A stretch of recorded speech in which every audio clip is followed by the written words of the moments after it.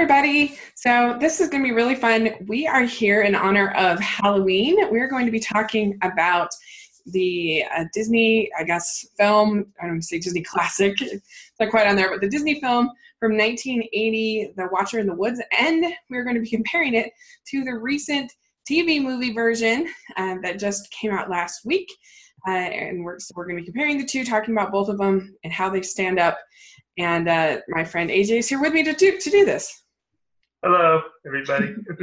Hey, and so this will be a lot of fun. Is this original? Is it one that you grew up with, or just watched more recently?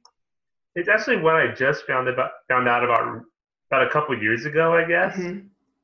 I was writing for a website I actually don't write for anymore, but it was about underrated Disney movies, and I was going to write about Something Wicked This Way Comes, Disney's other horror movie. Yeah, I love that movie. I think that one is much better than this one, but yeah, they're both. Yes, I agree.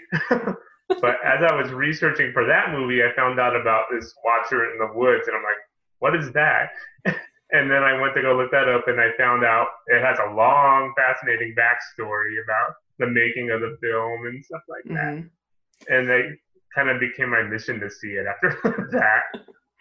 Yeah, why don't you tell us a little bit about that, about the backstory, that how it kind of came? Because it does seem like a really odd fit for Disney, but you kind of have to understand sort of the late 70s, 80s, kind of where Disney was at and some of the risks they were taking at that time. Yeah, definitely. Well, this was during the time like when Ron Miller was CEO of Walt Disney Pictures, and a lot of Disney fans who are like animation fans kind of criticize Ron Miller for not really handling animation all that well. And we can be honest and say that he really didn't. But he wasn't really trained in animation. Walt kind of trained him to be more of a live action movie producer.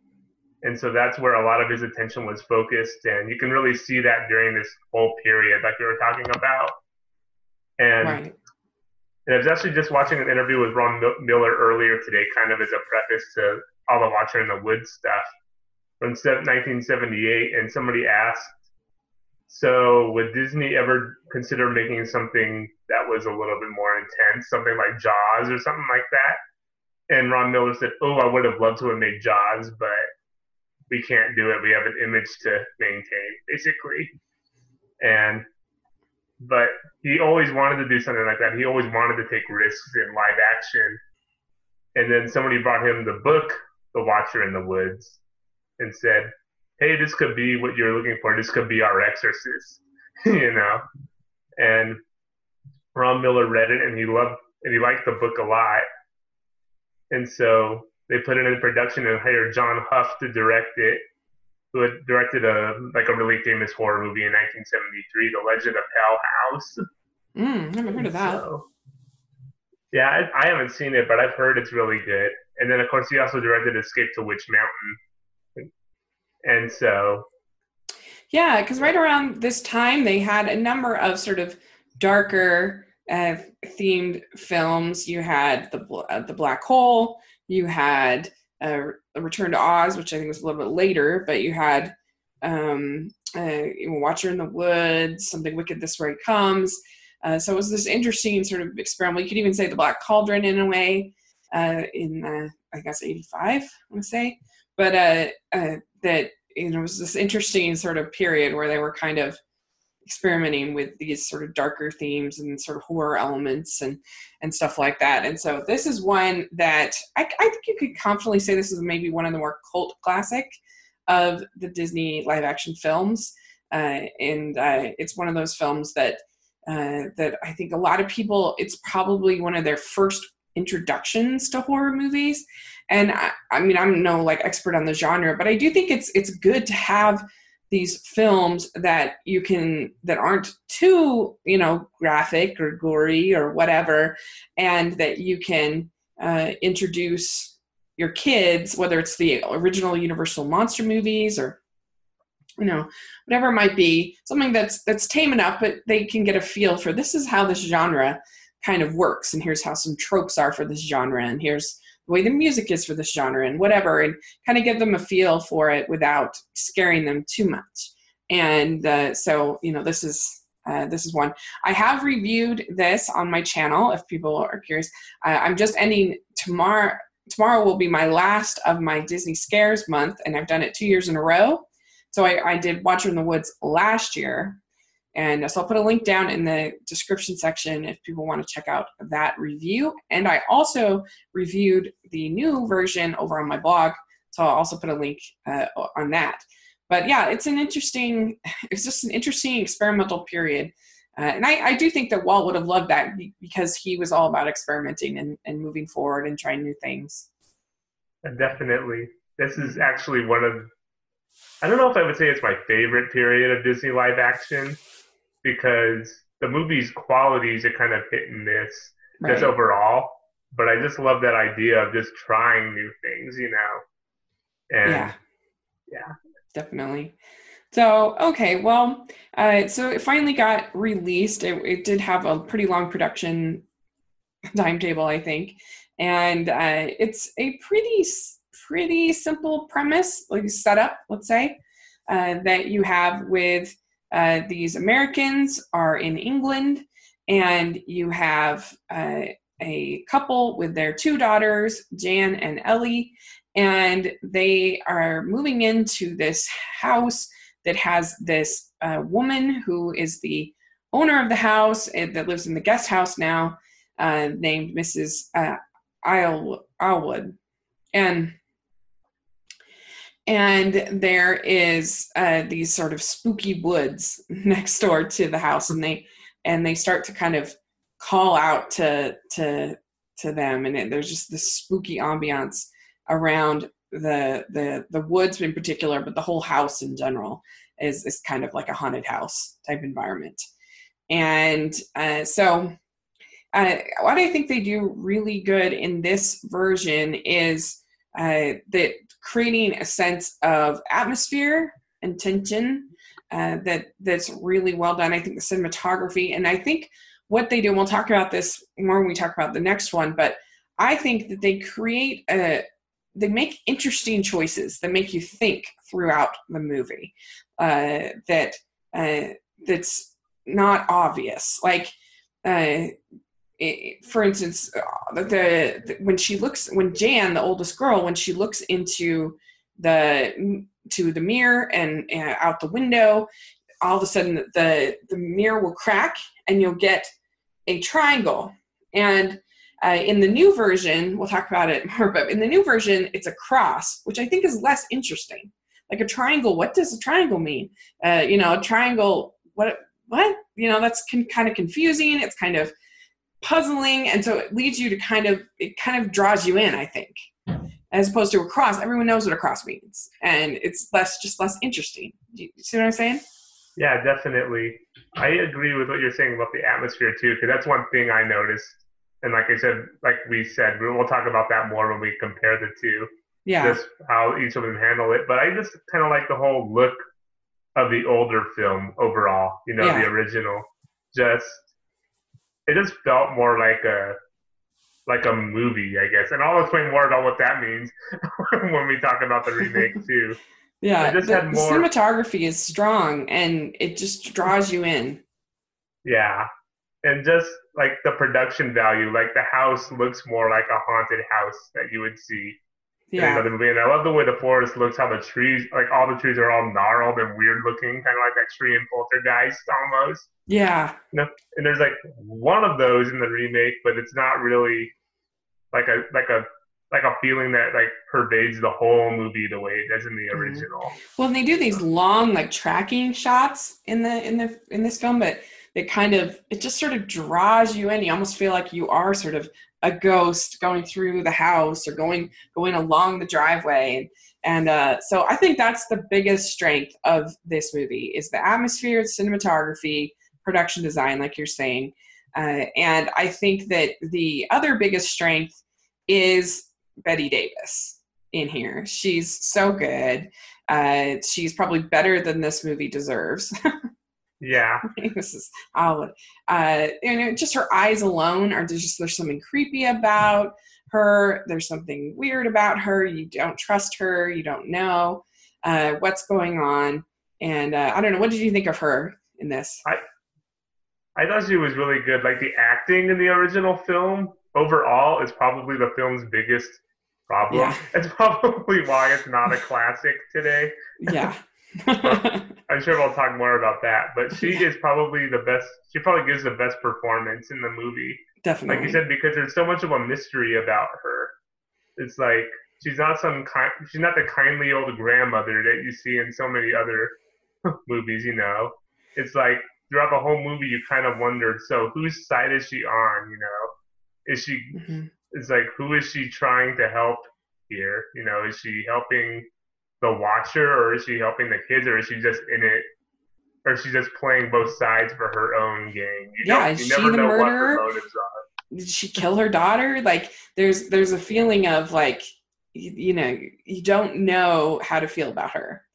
Yeah, Is she going to kill Jan? Like what's going to happen? And so yeah, I think those are the two biggest strengths of the film. So basically, we should say that there are definitely going to be spoilers in here. Forget to say that yeah, sometimes.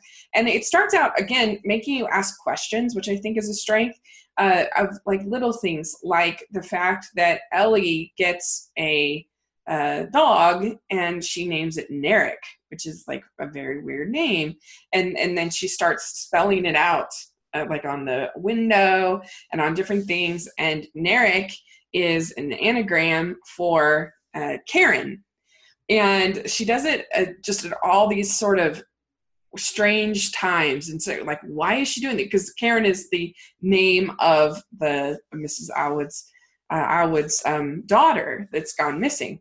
And so that's like, especially I think naming the dog is especially creepy. And you're like, why is she doing this? What's going on? yeah. When I saw that whole window thing, where because she writes the name Karen in the window, but it's backwards. That's where they get Narek Yeah. from. And the whole time I was watching that, I was thinking the movie The Shining hadn't been released yet, but somebody has definitely read the book who wrote this script, because that whole time I was thinking of Red Rum, and murder. Like, Yeah. that seems a little bit too much like The Shining to be a coincidence. Yeah, But I guess I can anyway, see that. Yeah. it's like, but it's like that whole thing. This is a whole plot device throughout the whole movie. That whole thing where the Watcher is using Ellie through the whole movie, and that always gives me the chills. Like whenever Yeah. a little kid is like directly involved.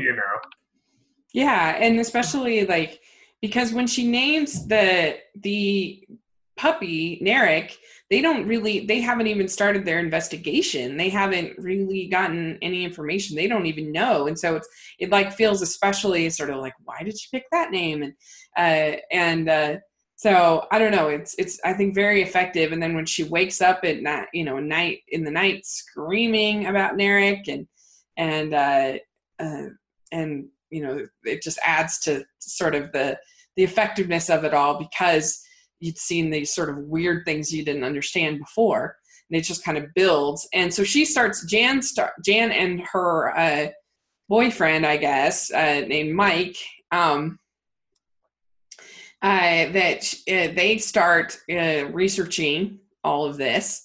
And there's all these scary things happening, and she talks to different characters in the town. And there's this hermit guy named Tom Cooley who was there at the disappearance. And basically what it comes down to is there's this chapel in the woods. And it turns out that Karen and her friends were dabbling in some not so good stuff with the occult and everything. And they were having this seance. And it was on the night of a lunar eclipse. And basically there's like the Watcher is basically kind of like an alien who like takes during this moment of this lunar eclipse, he basically takes over Karen, and she's in this sort of like in between space of life, and I don't know how to explain it. How do you explain that? It's like almost like she's in another dimension. Yeah. Almost like, I guess that's the way I would describe it, because she's definitely not dead. She's not on another planet, I don't think. But I could be wrong about that, you know. I think it's like an interdimensional thing. Yeah, it's like a I don't know, like a time warp, I guess you might call it that. And there's this like circle of friendship, and so there's something really like kind of creepy about this seance and this what I like, we'll talk about a comparison to the new one. What I like is that like it's not just a monster movie about an alien, it's actually about these people that like made a choice to participate in this ceremony, and then like it became creepy, and it became, and they ended up having this happen. So that makes it more interesting, I think, than somebody who just like attacked, rather than, this was their choice to participate, to me. Yeah. I don't know. Oh, sorry, go ahead. Or what do you think about that? Do you think it's a little too silly, or do you like that idea of the seance and the clips and all of that? I don't think it's silly. I kind of like that you literally don't know what the Watcher is until the very, very end. Yeah. Like literally, they don't explain it until then. And it's kind of something that's neat about the whole movie overall. They don't really force feed a lot of stuff to you. They let you work things out for yourself. Like if you're paying attention, you can figure out what's happening before the characters do. Mm-hmm. Just from things that people say and stuff. But yeah. I think it's unique. Like you said, I think it's not like a typical alien monster movie because they don't really exploit the alien part of it. Right. Like you don't really see, well, in the finished version, because there are two other alternate endings. In the official theatrical ending, you never even see the Watcher, really. You hear it talk through Ellie, but that's the only time the Watcher actually talks, I think. Mm-hmm. And then, of course, there's also the alternate endings, which I'm sure we'll get to eventually, or at some point. But yeah, I don't think it's like a cheap like monster movie move because, like I said, they don't really exploit it. Yeah, and they also aren't too heavy-handed in like the religious symbolism, or obviously there's a certain degree of it in that this is in a chapel, and they're dealing with seance and evil spirits and stuff like that, but it's not too heavy-handed. Like it's still, I think, family appropriate basically for this film, and it's definitely scary, but I don't think it crosses any, for me, it doesn't cross any rules in that regard. I think it's interesting the choice to make it an alien instead of like a ghost, especially considering how they were doing a seance of all things when the alien shows up. It's like, that's kind of the opposite of what I would expect to come out of a seance, Yeah. But I guess it's part of it being family appropriate, not getting too much into like the occult and stuff like that. Right. But yeah. And I think it works. It's just a little different. It's a little, like I said, I feel like this movie makes interesting choices. And, it does things in sort of interesting ways that you don't see all the time. Like, again, to use the mirror example, I don't always see like triangles randomly appearing, or like there's like this strange blue light that draws her into the, that the Watcher uses to draw Jan in. And she almost drowns, and that scene I think is really effective and really scary. And you don't know, like, is Mrs. Alwood, is she drowning her? Like, is she making it worse, or is she helping her, or what's going on? But I don't know. I just feel like I am no horror expert, but I do feel like this makes interesting choices, and is pretty well made for what it is. Yeah, it is. Now let's talk about some of those downsides, and you already mentioned it. So the acting is the biggest problem in this movie, particularly Jan, and it's Lynn Holly Johnson. This is not good. No, it's not good. I guess she has an excuse because she wasn't really an actress. That wasn't what she was famous for. Yeah, she was like a famous figure skater. Oh, okay. So, and her big movie before this had been Ice Castles, where she played a blind figure skater. And so Oh, okay. they figured, oh, she's popular. Let's put her in here. And it did not work out in this No. particular case. Her line No. readings are just so weird, like the way she says certain things. Yeah, it's really pretty bad. And then they have Kyle Richards from, we now know her from, some people know her from The Real Housewives. She's on one of those shows as an adult. But anyway, as a little Ellie, she's not the greatest child actor I've ever seen. She's not as bad as Jan, but not great. No, she's not. Like you said, she's not bad, but she's not good either. She's just kind of there to deliver her lines. She doesn't really put any emotion to hardly anything. Yeah. Whereas Lynn Holly Johnson seems a bit too much emotion to everything. Like she's either super happy or she's like screaming. Yeah. And she's just flat. It just comes off as very, very flat, like she's reading a cue card is how it feels. And she might have been, I don't know, some of the times. I mean, pretty much all the performances are that way. It's very flat, except for Bette Davis. She's the only one. That's why I'm saying she's, I think, too good for this movie. But it's sad because the two actors who play their parents are actually good actors if you see them in other stuff. David McCallum, who's most famous, I think, for being on the Man from U.N.C.L.E. TV show. He was one of the secret agents on there. And then Carol Baker, who was like the grandma of the little kid on Kindergarten Cop, the one with the gun at the end. That's what I know her best from. But they're actually really good when you see them in other stuff, but this movie doesn't give them anything to do. Like David McCallum is literally like in 3 scenes, I think. And then, yeah, their job is to just be like, Jan, why are you causing all this trouble? You know, kind of thing. Like, why are you breaking this mirror? I'm sure we'll get more into that in the remake because it's even more pronounced there. Jan, why are you doing this?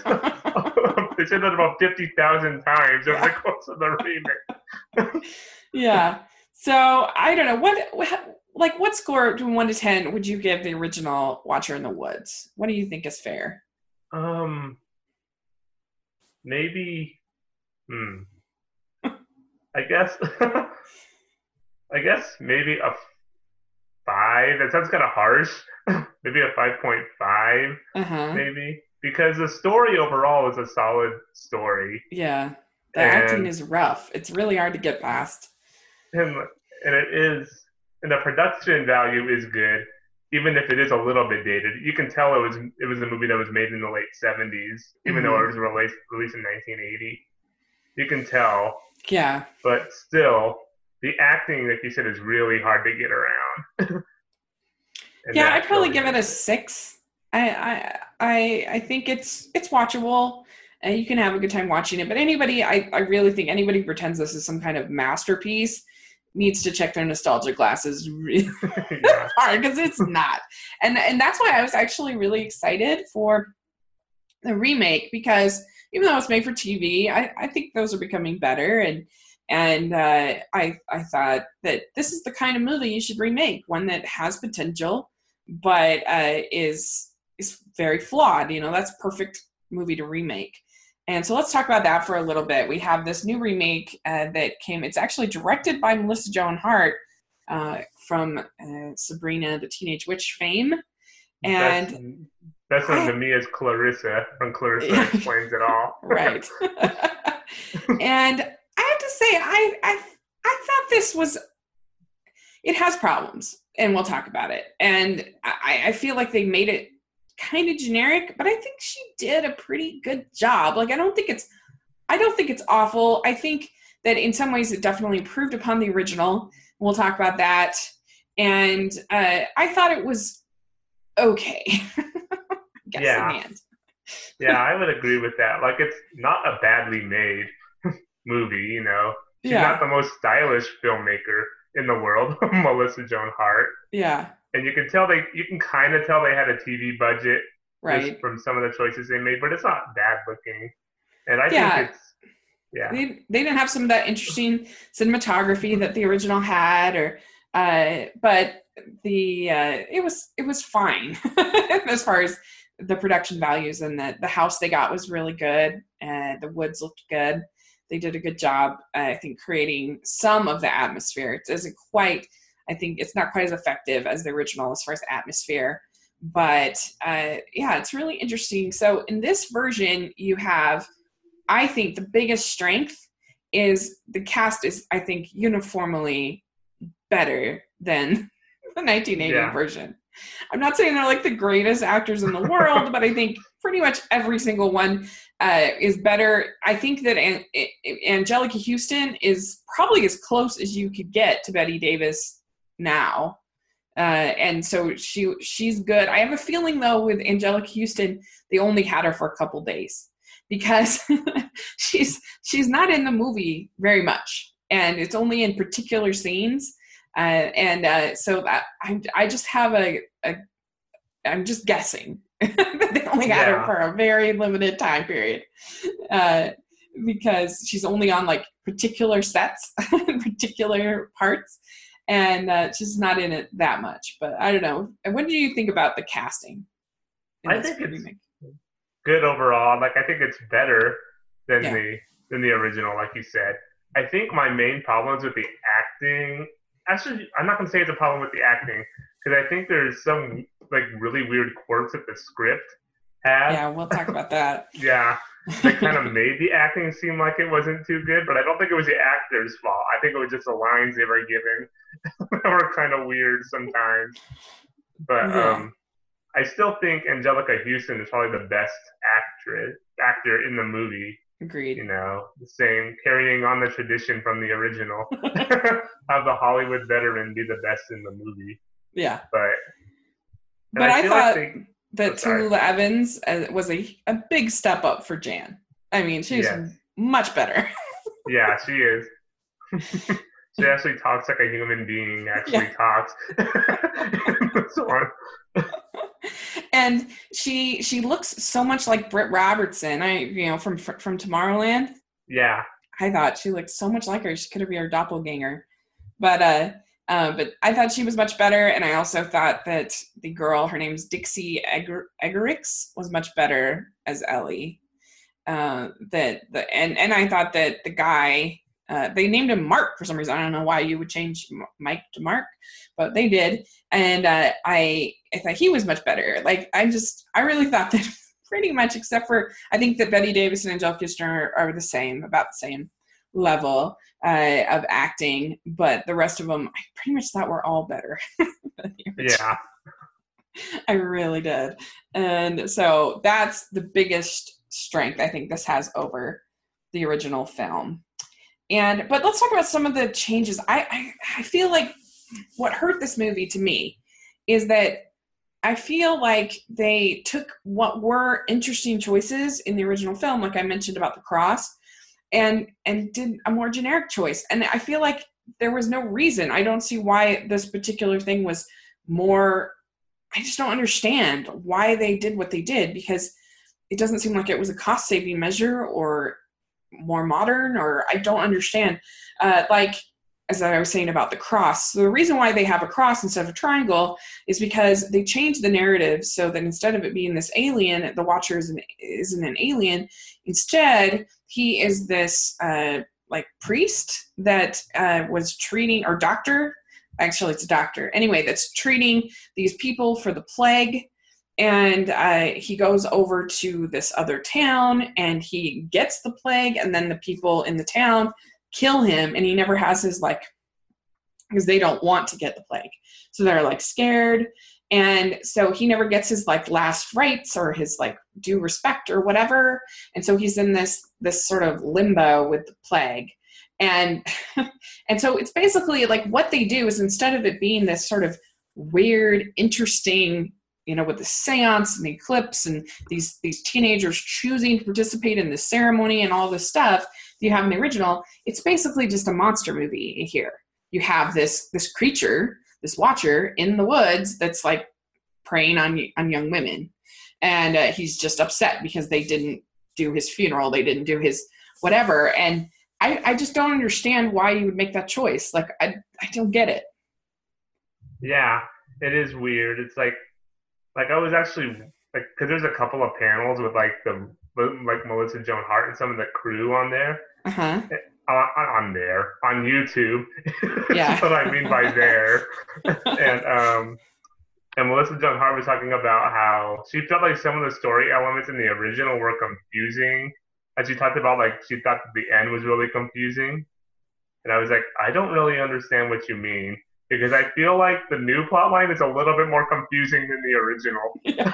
Well, and there is some ambivalence in the original as far as what alien is this and where has Karen actually been and stuff like that. But I like that. That makes it interesting. That makes you think about it. That makes you, like a monster movie you don't have to think about it. There's no like question, like you watch a Godzilla movie, it's not like you're thinking about like these deeper themes or, it's just a monster movie, and that can be fun. And I did have some degree of fun with this, but I don't know. I just feel like I guess they didn't like that ambivalence, is from what you're saying. Yeah, it was like, yeah, that's basically what they said. And I think they mostly thought that that adding the sci-fi element was really weird. I don't think they liked that mash of like horror and science fiction, Yeah. And so I think that's why they decided to make it just a straight ghost story. Well, I kind of wondered if they were trying to kind of make it a little bit of a Stranger Things vibe, which I hope everybody's having fun watching. Season 2 just started this weekend, but they have this whole section where there's this tree that takes you to this other world where the Watcher is, and where Karen has been hanging out, and I that's very similar to like the other world and Stranger Things and stuff. And it's like, I don't think that anybody was really like, what world? What does it look like where Karen's at? Like you just had the blue light. That was enough. Like I I I don't know. I think that they were maybe trying to kind of explain things a little bit too much. And you did get these scenes with these exposition dumps, and you have them in the original, but they have more here because, yeah, I guess they really didn't like that ambivalence Yeah, of the sort of the sci-fi, which I like. I thought that was fun. That made it. I like a movie that you can like talk about and be like, oh, what were they trying to say there? And to me, that elevated what was a flawed film in the original. That it made these interesting choices. yeah. you know It's like, and so I don't know, that's very interesting. And I don't know, I just felt like, boy, I've just seen this kind of movie, and it's not like I've seen that many horror movies, but I've seen this kind of movie many times. And even with things like the Narek elements in the movie, so they, instead of it being just this weird random thing that Ellie names the dog Narek, because they haven't started investigating, they haven't started asking questions. In here, she doesn't even name the dog Narek, and she just randomly, while Jan is asking questions and knows all of this stuff, she writes the name on the window, and it's just not as like, it doesn't draw you in. The mystery doesn't draw you in as much because we already know what that means, because we've already heard all of this exposition about Karen and who Karen was and blah blah blah. And so like her doing it's just not as weird, it's not as creepy, it doesn't sort of draw you in as much as they do in the original film. And I think that they do the actual Narek like screaming in the middle of the night scene pretty well, but I don't know, I just feel like it was a missed opportunity to kind of add more mystery. yeah, definitely. It's like, I don't know. And it doesn't even, I don't know. What am I trying to say? I guess the thing that makes it interesting about the movie is that you don't really know what's happening. You're pretty much, I don't want to say you're in the dark totally for most of the original movie, but they don't explain things to you very much over the course of the movie. They kind of leave it to you to figure out what's going Yeah, on a and that lot of makes the it time. good. Yeah. And it's like, it's also like many people who make horror films say that like what you don't see is always more scary or more interesting than anything that a filmmaker could possibly make, with like financial limitations and stuff like that. Mm-hmm. And it's like, it's like they didn't believe that when they were making the remake. It's like, nah, people don't want to use their imaginations. Just show them everything. Yeah. And people don't want Agreed. to think when they're watching something. So let's just explain it to them entirely. Like, I think her randomly naming the dog Narek is more scary than her waking up in the middle of the night screaming Narek. Like, that to me is more sort of chilling of like, why did she name this dog this weird name? Like, out of like this, does this have control over it? Like, it's just easier to believe that someone could have a nightmare where they wake up screaming than like just something totally random. To me is more scary. And so I don't know, I thought they did this scene with the drowning pretty well. I thought it was filmed well. I thought that it was it really felt like she was drowning. I thought they did a good job, and you really felt like she was drowning her. Like, there wasn't as much sort of I don't know. I thought that scene was pretty well done and pretty similar to the original. Yeah, that's true. Yeah. And so, yeah, all those elements, but then the ending is less satisfying because it's a monster movie and they're just fighting this monster, basically, is what it comes down to. And it didn't feel like, what did you think about this reveal of the bells? I don't know. It was like they almost tried to manufacture some kind of mystery at the end. Because they talked about, like, what is this peeling you're talking about? Like, when did they talk about a peeling over the course of that movie? I didn't even remember that. So they didn't really sell it very well. Yeah. To start with. Like, it's not memorable whenever they did talk about it earlier in the movie. But then it's like, I don't know, it's kind of a stretch. When you figure out what it is. It's like one guy just suddenly figures out what it is. It's like there's no thought process behind it, as you can see. Yeah, and it's a little hard to believe that like nobody over all these years could have sort of figured this out or put the clues together. But like our young man is able to sort of piece it together. And we've got to play these bells because this monster that's going to do the ticket. And I don't know, just the original is just more scary. It's more, like I said, there's just more mystery. There's more sort of like, what does this alien want? What about this? And I also like the fact that the original, they have chosen to participate basically in this ritual. You know, they've had agency, where a monster movie doesn't have agency, obviously. It's just the monster like killing people. And so that makes Karen a more interesting character. It makes the other characters that they interview more interesting because they're like hiding this ritual that they participated in, the seance. And it's funny because this one actively tries to sort of bring religion into the story. And like I said, with the crosses and with some of the other things. And yet I think the other one, the original, sort of addresses religion in more interesting ways. Yeah. So I don't know. It's a dream, but in the end, I kind of felt like this. Like I said, I felt like this was fine. Like if you wanted to watch a harmless horror movie with your family, you could watch this, and it would be fine. Yeah. It's not. It's very generic, and it'll not be remembered in. It's like Jeremy John says, I'll forget this in T-1 day. I feel like that's true with this. But, in a way, it does feel like a bit of a missed opportunity because I really think there was the potential to make this a great movie if you did it in, say, the style of, I don't know, I haven't even seen the Conjuring movies, but just from what I can tell, that sort of style, I think that there's potential in this story that it could have actually been a really great remake. And this is just basically on the same level as the original, except for it has better acting. But then it's basically, I would give it the same grade of the original as I'd give it like a 6, just barely, in my opinion, barely smile worthy. Yeah. Like a C+ kind of a thing I'd give it, because I think it is, the acting is better than the story is weaker than the original. I don't know, what do you have closing thoughts about this one?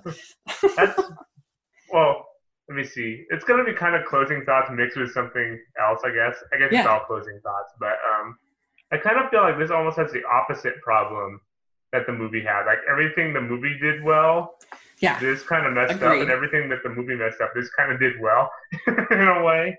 It's Yeah, like especially with the acting and the story. Like the acting was bad in the original, but at least the things that they said, like the lines they were given, actually sounded like they came from somebody.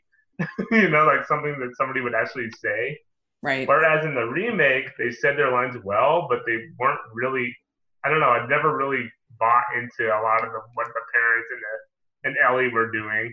Yeah, Like the parents say, ask Jan, "Why are you scaring Ellie about 50 million times?" yeah, that's true. Yeah, we Or should talk something about that special. because these parents are the worst. Like like there's like major harm happening to their daughters, and they're just like, "Why are you being so troublesome? Like, why are you being this way?" And so that kind of distracted me in a way. That's And very then true. and then Ellie is she's kind of annoying during the first part of the special, how she's Yeah, constantly trying to get Jan in trouble. Like with everything that she that's says, it's true. always like taking a jab at her. Well, and like I said, because she doesn't name the dog Narek, and she doesn't. I don't know. There's just like less sort of signs of this force, I guess, that's controlling her that you get in the original film. There's just sort of less randomness, and I don't know. Yeah, I Yeah. agree. She is sort of more annoying than in the original. And then like even the three guys, oh not the three guys, the two guys and the lady who were there when she vanished, Yeah, even they seem more real than the original that they did in the remake. Like I could buy like somebody like if you saw something like that in real life, you probably wouldn't want to revisit it with everybody who asked about it. You'd probably try to keep it a secret. But then in the remake, they like tried to keep it a secret for like one scene or like half a scene, and then they're like yeah. all willing to talk about it all of a Well, and the one sudden. character goes from being a hermit to being like a real estate developer or whatever that they interview for like 5 seconds. Oh, and by the way, Keller, one of the guys who's in the remake, one of those guys that was there when she vanished, Yeah. he is the boyfriend from the original. Oh, I really? found out, yeah, Oh, watching one of interesting. those panels. So That's a cool Easter egg. I didn't know that. yeah, Yeah. That but is true. Like her parents are kind of the worst, and like they just don't create as much of a sense of mystery or like the original does. yeah, So I so agree. Uh, like yeah, maybe I like was you too said, it nice kind with a of 6. I don't know. I was yeah. I too would nice. probably I might give this one a six just because it. I don't know. I won't. I'll give it a 5. I guess the other one or 5.5. It's like it does some things better, but then it makes mistakes that the original didn't make. Yeah. So it's like it balances out in the end. Yeah, I'm gonna give it like a 5.5. I think it's watchable, but I do think it's a bit of a missed opportunity. So, oh well, what are you gonna do? Yeah. Go watch something Wicked This Way Comes instead if you want a Yes, really good Disney horror movie. so much better than both of these versions of this film, or Stranger Things. Watch that; that's Yeah. better. But yeah, Something Wicked This Way Comes, I actually think is like a hidden masterpiece. And I know people throw that word around a lot, but I really do love it that much. I think it was amazing. And so, yeah, it's an interesting thing. This weird, random little Disney movie that we talk about. Lifetime. And Lifetime's really gone off the rails. I mean, they used to be like similar to Hallmark, and it is not at all anymore. Like I think the ads during this were worse than it was like, oh my gosh, like there's like a movie about the Flint, Michigan water problem. There's a movie coming up about Elizabeth Smart, Robert Durst, and then what's the other one? I can't even remember anymore. It's like, oh my gosh. It's funny. Lifetime movies, I feel like they had a reputation before as being like these really good, like very special episode kind of movies, and now they Yeah. kind of have this reputation of being like these really trashy true crime kind of Yeah, or things. like the unauthorized true story of Full House or something. You're just like, boy, they are the bottom of the barrel. And I mean, in comparison to other Lifetime movies, this thing is like way better than like most of that nonsense that they're putting out. Yeah, it was funny. I was watching another horror movie recently called The Stepfather, which has nothing to do with Watcher in the Woods in any way, almost. Just that I was watching them at the same time. And somebody said in the comments, because it was on YouTube, because that was the only way I could find it, unfortunately. It's Uh-huh. like, whoa, I've never seen this Lifetime movie before. Because it was about this father who wants a perfect family, and he goes from family to family, and when they don't satisfy him, he kills them and moves on to another one.